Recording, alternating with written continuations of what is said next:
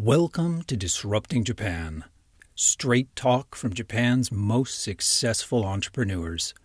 I'm Tim Romero, and thanks for joining me. Today, I want to tell you the story of one of the most embarrassing and publicly humiliating events of my life, and something very important it taught me about doing business in Japan.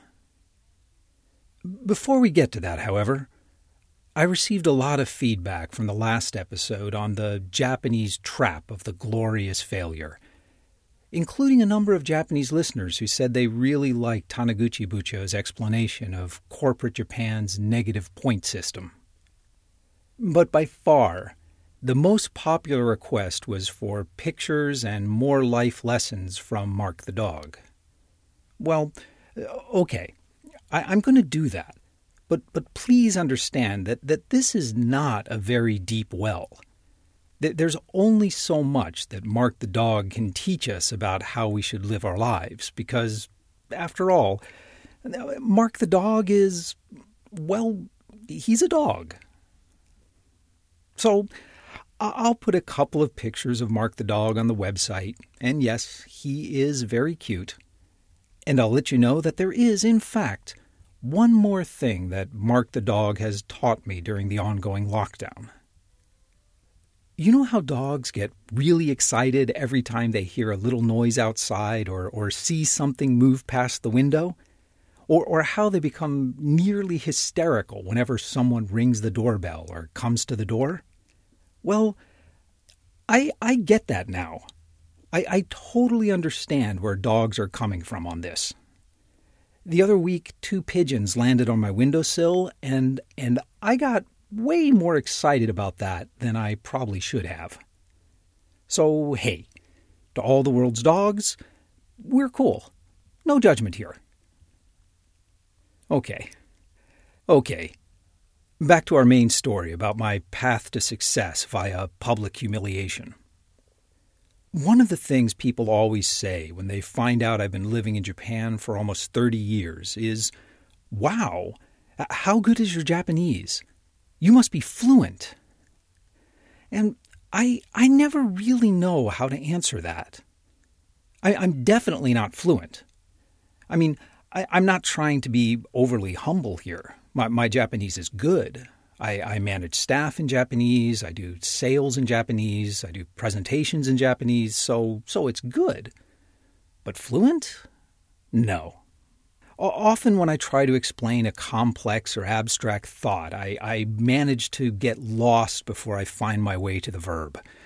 I can't get into a heated argument in Japanese. And I usually don't understand most of the jokes. Like, my wife loves rakugo, which is a popular Japanese form of comedy storytelling. They're these long, shaggy dog stories that people find absolutely hysterical, and I can understand 100% of the story, but I can't for the life of me see how any of it is funny. And of course, there is Keigo, the mind-bogglingly complex protocol of honorific and humble forms whose use depends on a complex three-dimensional matrix of formality, in-group, out-group status, and the role you're playing in that particular situation. Frankly, once I get past basic greetings and a few set phrases, I tend to screw it up pretty badly. But as I mentioned, Keigo is hard. Even native Japanese speakers mess it up sometimes. I mean, not as badly as I do, obviously, but still, it's hard. And I usually get something wrong. But the funny thing is, that seems to be okay. In Japan, you get a lot of points for just trying. People really appreciate a genuine effort to get it right, even when you get things very wrong. Sincere intention counts for a lot. But anyway, why so much information about my Japanese ability? Well, you need to understand that for the rest of our story to make sense. And so, this brings us to one of the most humiliating experiences of my life. And I am not exaggerating when I say that. I literally had nightmares about this event for months afterwards. So I'm sharing this hoping you can learn from my mistakes, because I would not wish this experience on anyone. Okay, so what happened?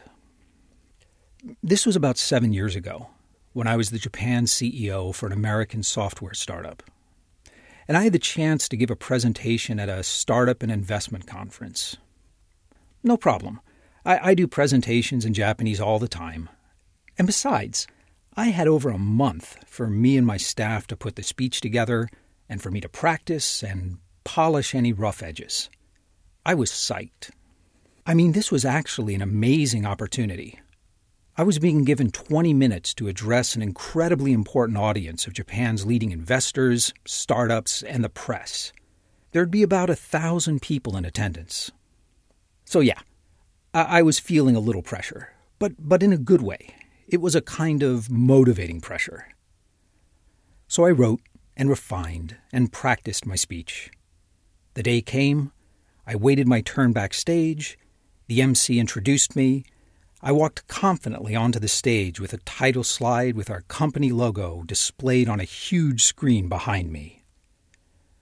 I began my speech in Japanese, and then things began to go horribly wrong. Actually, it's hard to say exactly where everything started to go bad. I've replayed these events in my mind far more times than is healthy, and I don't think there was any one thing that caused it. But things began to unravel. It turned out that my 20-minute presentation needed to be 30 minutes, so I would have to improvise, to stretch my speech 50% longer to fill the time. A few little jokes I made were met with silence. Oh, the audience understood the jokes. They just didn't think they were funny. At all. At slide 4, I realized that my staff had sent the wrong presentation deck. It was one of the older versions. The slides were out of order. I was trying to figure out exactly which version of the deck this was, and remember which slides had been added and removed since then. Each slide transition brought a new, confused panic as I tried to remember what I used to say on this slide, and trying to improvise to add more content and explanations so I could fill the 30 minutes.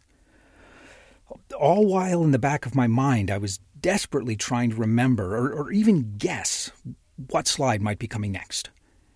And even when I guessed right, I just couldn't remember what I was supposed to be saying. I did not do well. I ended my presentation at the 27-minute mark and thanked the audience. There was polite but quiet applause.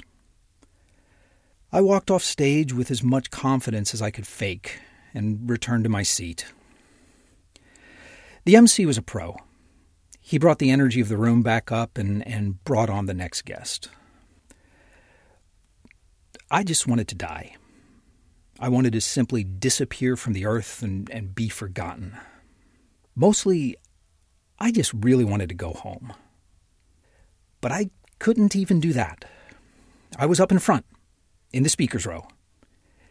There was no way for me to leave without the entire audience seeing me do it. No. I had to sit there for another hour. But then, the event would be over. I would still have to face the walk of shame through the reception and networking area, but then I could get my coat and go home. But when that time finally came, something very strange happened on the way. An older and particularly well-dressed executive tapped me on the arm and said in Japanese, "Wow, that was really amazing. I don't think I would ever have the guts to try a speech like that in English." Before I could finish thanking him, 2, 5, 6 more people came over and wanted to chat. Everyone congratulating me on the courage I showed, and everyone wanting to know more about me and my company and what we did. With the pressure off, I was speaking Japanese normally again. I had a crowd of people around me until the networking event ended and the doors closed. I walked out with a stack of business cards and 6 actual appointments with prospective customers. From a purely numerical, data-driven point of view, it was one of the most successful presentations I've ever given. It turns out that in Japan, a terrible speech in Japanese is actually much more appreciated than a polished one in English. But it was awful. In fact, I haven't been counting, but I think I've had to do 6, maybe 7 retakes just to record this story for you. So when people ask me how good their Japanese needs to be in order to be effective in business, I just don't have an answer for them. Because that's not the point. It's making the effort that matters. Use whatever you have and make the best of it. People are wonderfully appreciative of sincere efforts, no matter how badly you screw them up. And that's probably true about a lot of things in life. Do the best you can with what you have. Nothing is more worthy of respect. Oh, this has been kind of a hard one. But if you want to talk more about making the best of what you have, drop by disruptingjapan.com/show164 and let's talk about it. Please also check us out on LinkedIn or Facebook. And if you like the show, please tell people about it. But most of all, thanks for listening.